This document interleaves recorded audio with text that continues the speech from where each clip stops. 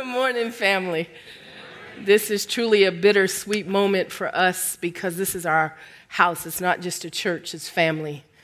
And so although God spoke this to us long time ago, we didn't know what it would look like. But now that we're here and it's revealed, we're so grateful that He's trusted us to go and to speak on His behalf. So without further ado, we'll get in a word. If you would turn in your Bibles to Genesis 41, verses 38 and 39. And we'll also be going to Ephesians 3, verses 10 and 11. The title of this sermon is An Eternal Purpose. Again, Genesis 41, 38 and 39 reads, Then Pharaoh said to his servants, Can we find a man like this, in whom is a divine spirit? So Pharaoh said to Joseph, Since God has informed you of all this, there is no one so discerning and wise as you are. And in Ephesians 3, verses 10 and 11, so that the manifold wisdom of God might be known or made known through the church to the rulers and the authorities in heavenly places.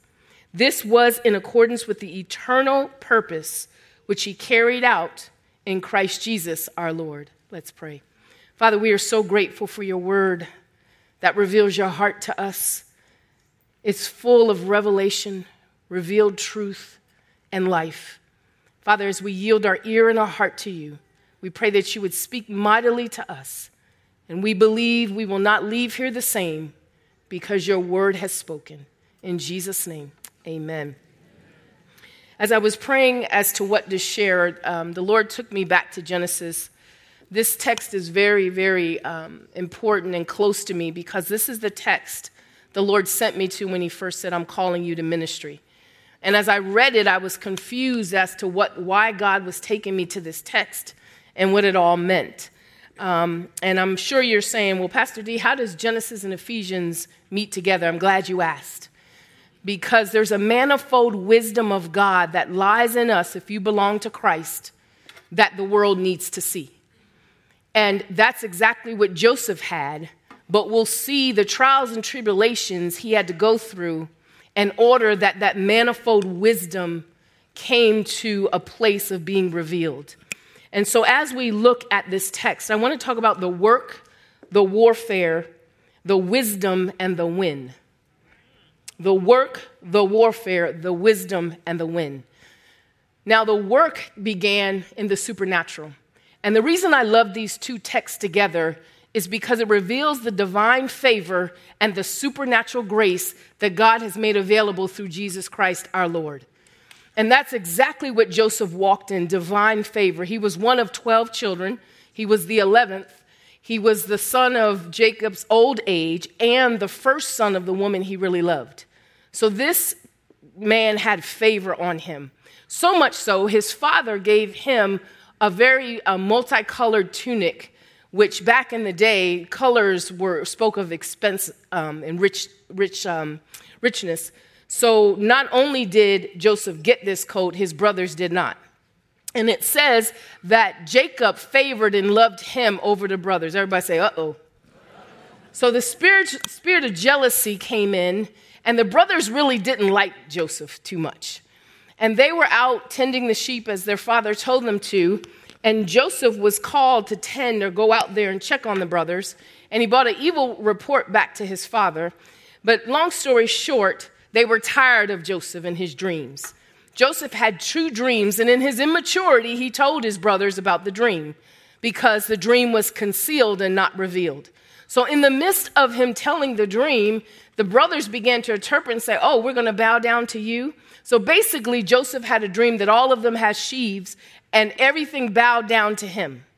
And then if that wasn't good enough, he says, well, I had another dream, and his father and mother were present, and he said, the moon and the stars and the sun were there, and the stars bowed down. So even the father was like, oh, we're going to bow to you? It says the brothers hated him even the more, but the father pondered it in his heart. There's a difference between fatherhood and brothers. That's a whole nother sermon in itself. But he pondered it in his heart. So the work began when the dream happened. not understanding what this dream is. Now, many of us have dreams. Some of them are pizza dreams because we were up too late and ate pizza. Left the TV on. And other dreams are divine. And how you know they're divine is God will keep coming back and start to reveal parts of that dream to you that adds up. So although you don't know exactly what that dream means in essence of what he told you concealed, he'll eventually reveal it to you. Well, this dream was definitely from God. I've had those dreams, as mentioned, my husband and I were in law enforcement. I was in the communication dispatch side. He was on the street. And I had this great plan that he would lock them up and then I'd put them away. And the midst between there and there, we'd get them saved. Well, God had a different plan. So I was on the job, and it was just the favor of God that he promoted me the way he did. People were there for years and were not in the place where God put me. And I was getting ready to get promoted again when God spoke to me, and he said, I'm calling you to full-time ministry.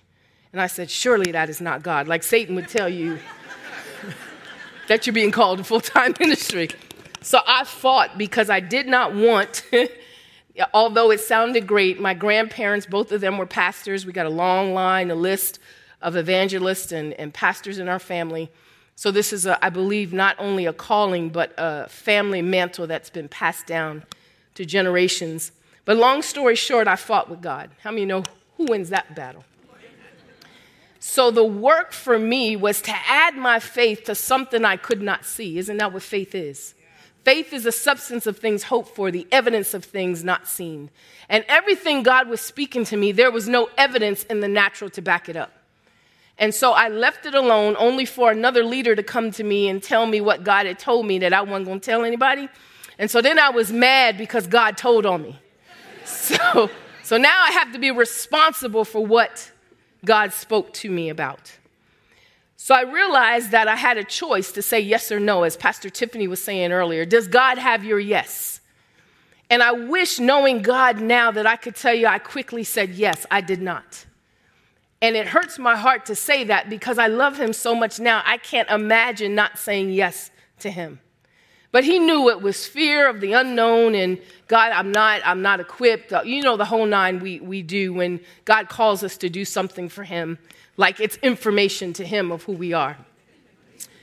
But here Joseph have a dream. He tells his brothers and his father only to be rejected and abandoned. How many of us have ever been in that circumstance where you find yourself with a spirit of rejection and abandonment? And if you're not careful, it will make you bitter instead of being better.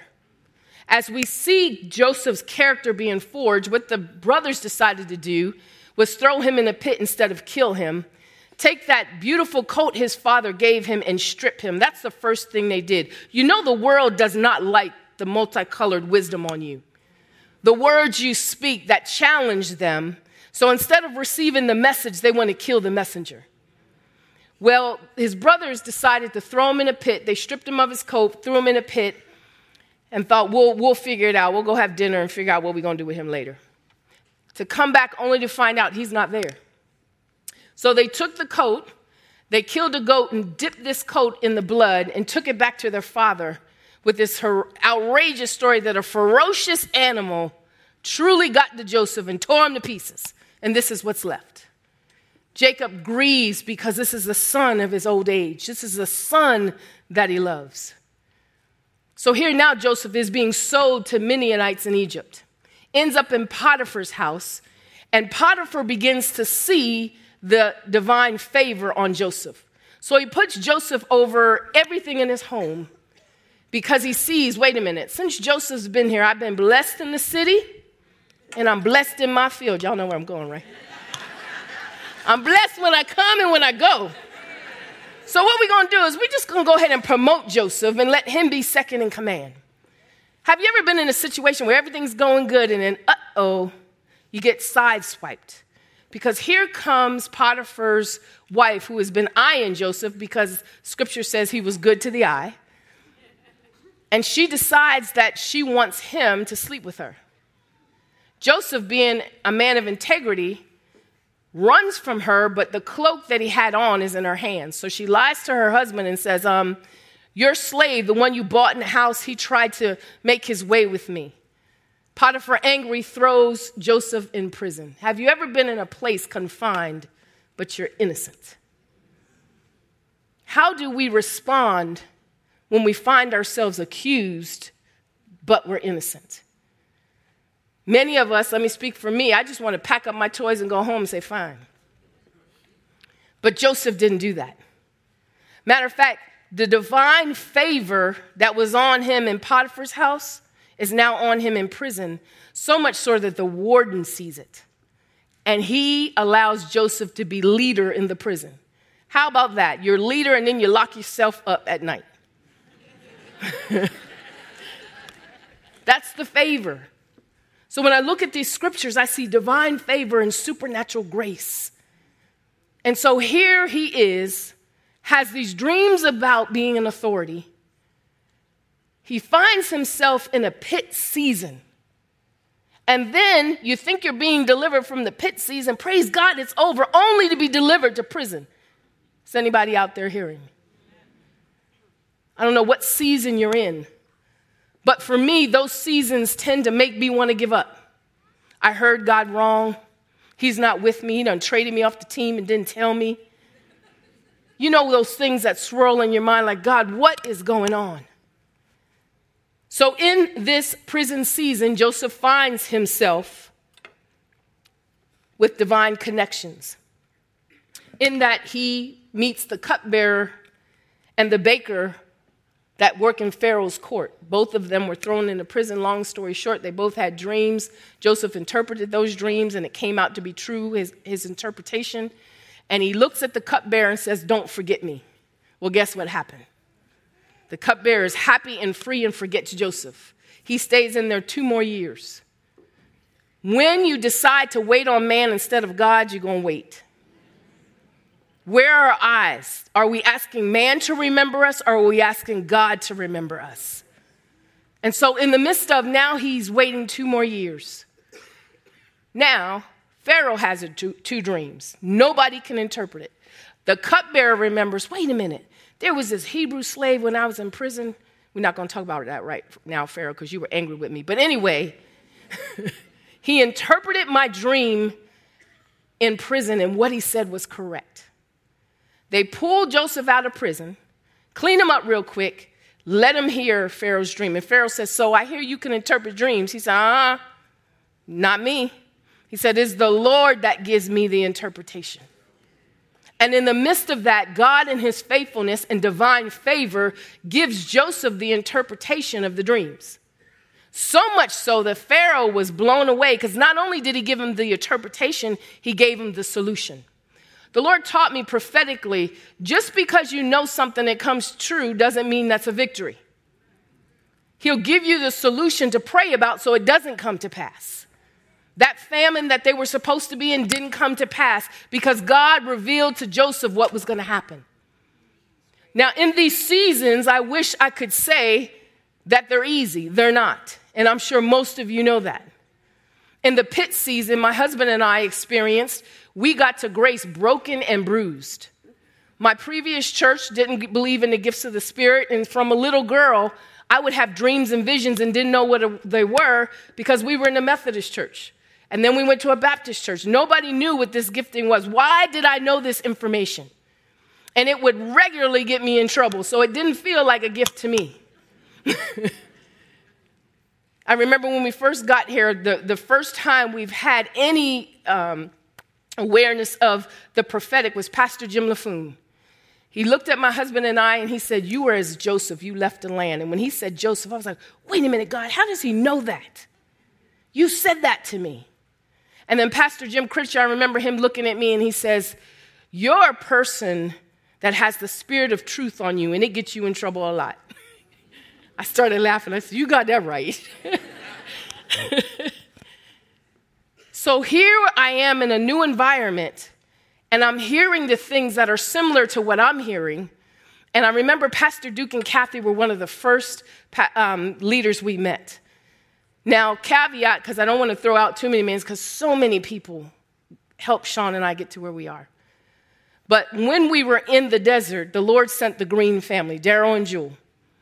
Their kids were in the same school as our kids. And they'll tell you the testimony. They were there long enough to come get us and roll out. They said it was unusual what God did for them and telling them what to do. So they invited us here, so you never know what your invite is going to do.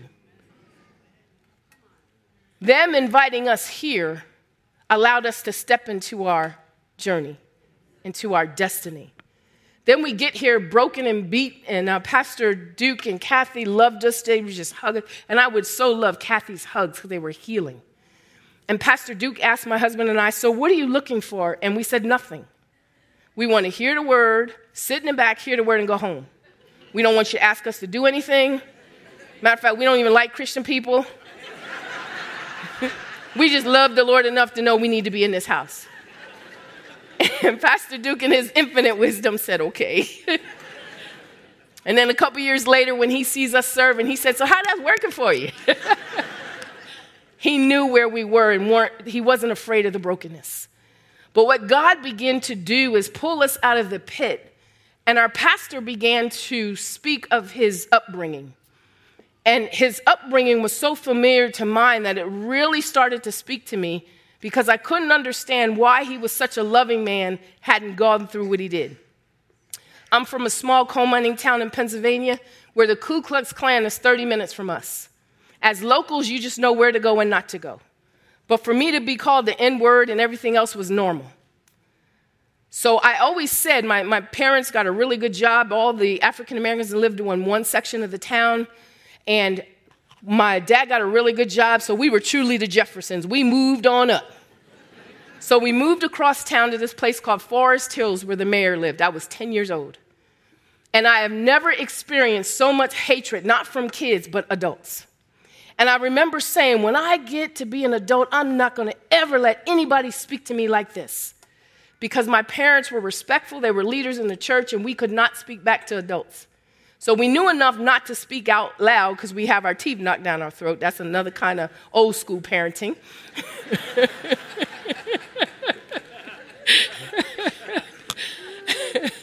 But all the stuff that I would say in my heart, and I had it all planned. When I get old enough to say what I'm going to say it.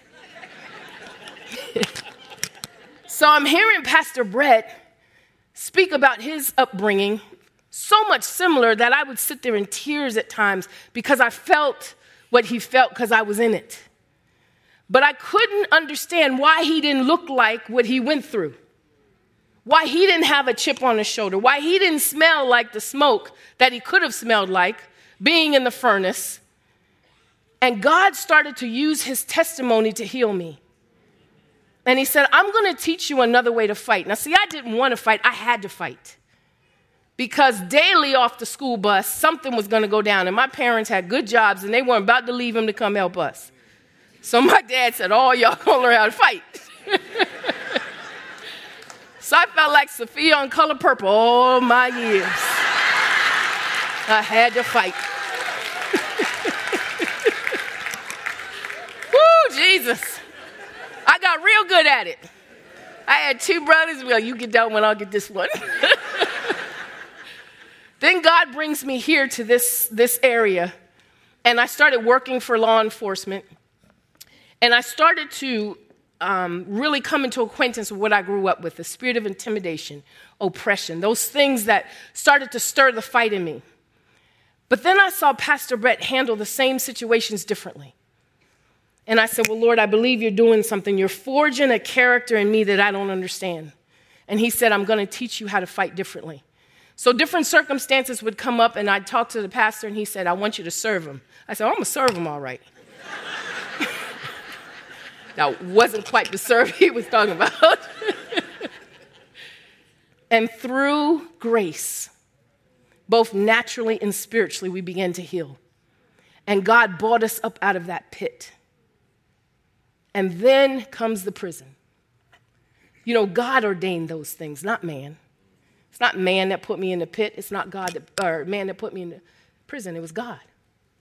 Because these seasons in life are meant to teach us something about him and ourselves.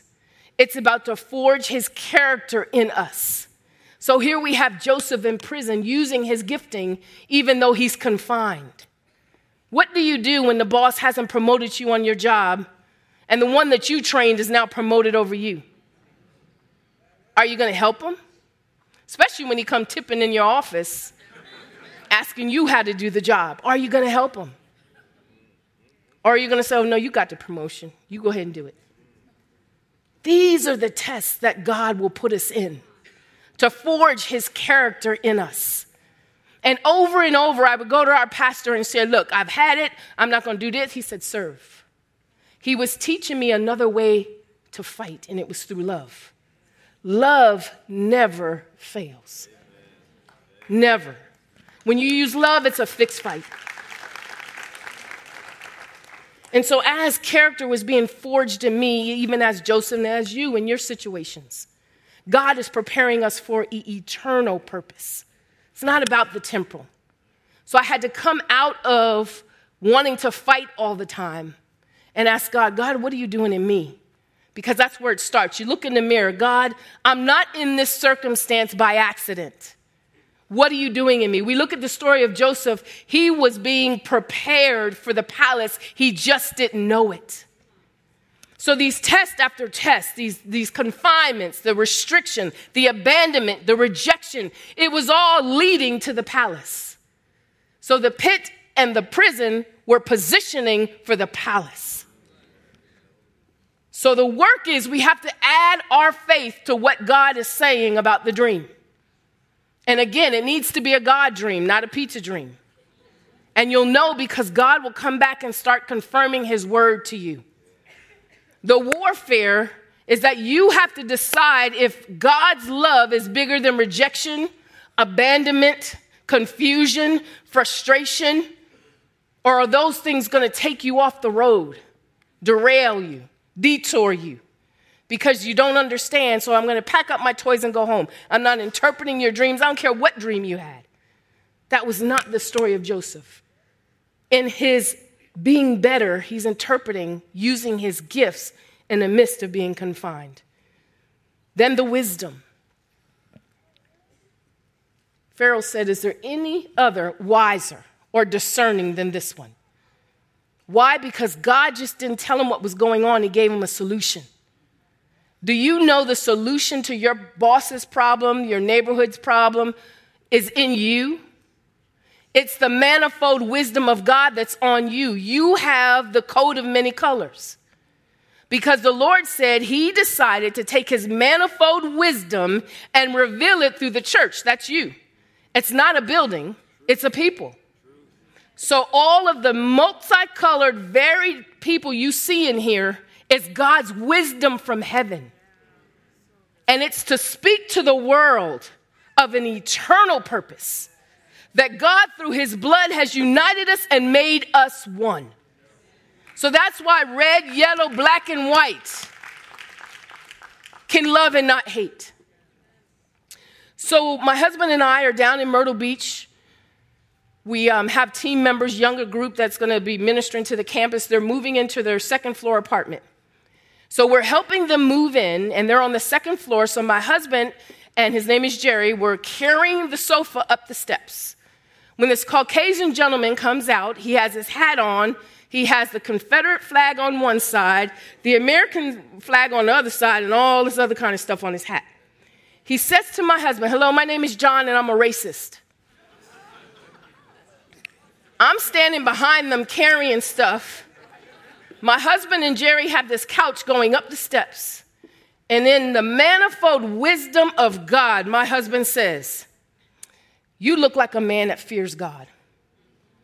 And anybody that fears God, we love. Because you're a child of God. And they're carrying, now he's saying this while he's carrying the couch up the steps. Then the man looks at me. And for the first time, Sister Girl didn't pop up. Hallelujah. Hallelujah.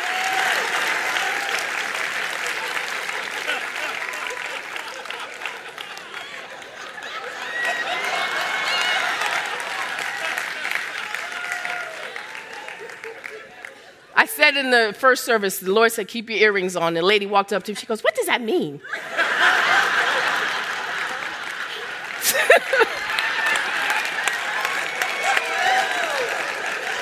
Woo, Jesus. So for those of you that don't know what that means, in the hood, see, before we got ready to fight,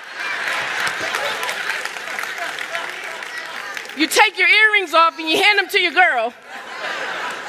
Then you grab that Vaseline and you...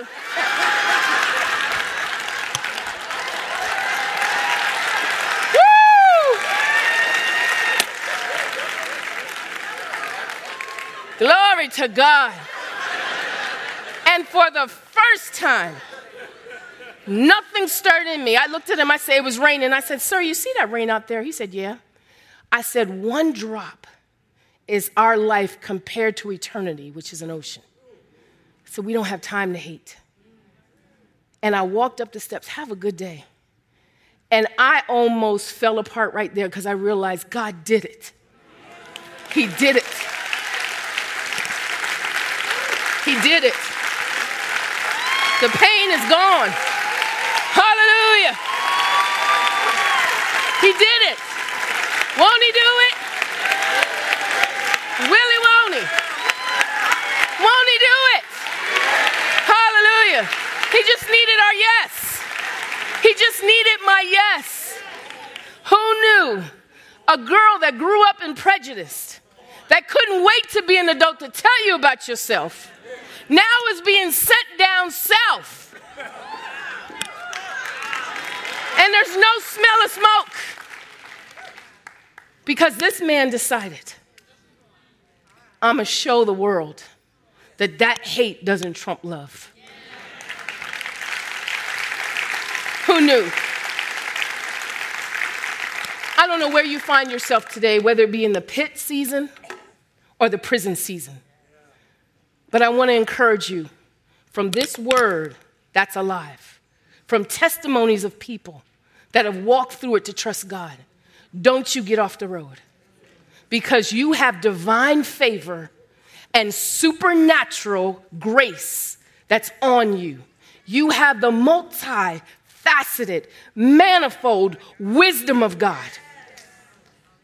And this man who told us he was a racist the day before saw the U-Haul come back up the next day because we weren't finished. He runs out of his apartment and asks, do you want me to move my truck so you can put the U-Haul here? What? What? What? Won't he do it? Won't he do it? Hallelujah. So don't you let that pit or that prison fool you. Why Myrtle Beach? Because our friend who we met a long time ago in the police department came in as a rookie. My husband mentored him. We invited him over to dinner, not knowing later on, years later, he would be the chief of police down in Myrtle Beach. He's asked us to come alongside him to help him with this community. He said to my son, what are you up to? He said, well, I'm in the police process up in Fairfax. He says, well, why don't you come down here and work for me?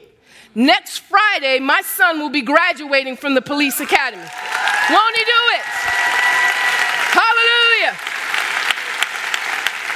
My daughter takes a step of faith, moves with us. She gets a call from a relative. My daughter is a medical assistant. Our office is building another office, and they're looking for medical assistants. She just happens to be a medical assistant, and they're just happening to be. Won't he do it? Hallelujah. Glory. I don't know what season you're in, but don't you get off that road. Don't you do it. Because the manifold wisdom of God will give you divine favor and supernatural provision. Let's pray. Father, we thank you that you are good all the time, good. Even when we don't understand in our darkest seasons, when we don't know when we're getting out this pit or when we're being delivered from the prison, but it's all about positioning and timing. Father, thank you for your faithfulness. If you don't know divine favor, if you've never stepped into a relationship with the Savior, we want to give you an opportunity to do it. Raise your hand. Let's bow our heads. Those of you who want to receive Christ, raise your hand. Just say, you know what, Pastor D, I see that hand. When you put it up, put it down. There's a moment in time here that you don't want to miss. I see that hand. I see that hand. I see that hand. I see that hand. I see that hand. Glory to God. God has a destiny for you, a purpose for you, and it's an eternal purpose. For those who raised your hand, pray with me. Heavenly Father, I repent for my sins, and I receive you as my Lord and as my Savior. I confess with my mouth that you died for my sins, and I believe that you rose again for us. Lord, come into my heart, be my Lord, and be my Savior. Use me for your eternal purposes. In Jesus' name, amen. Can we rejoice with those who just gotten saved?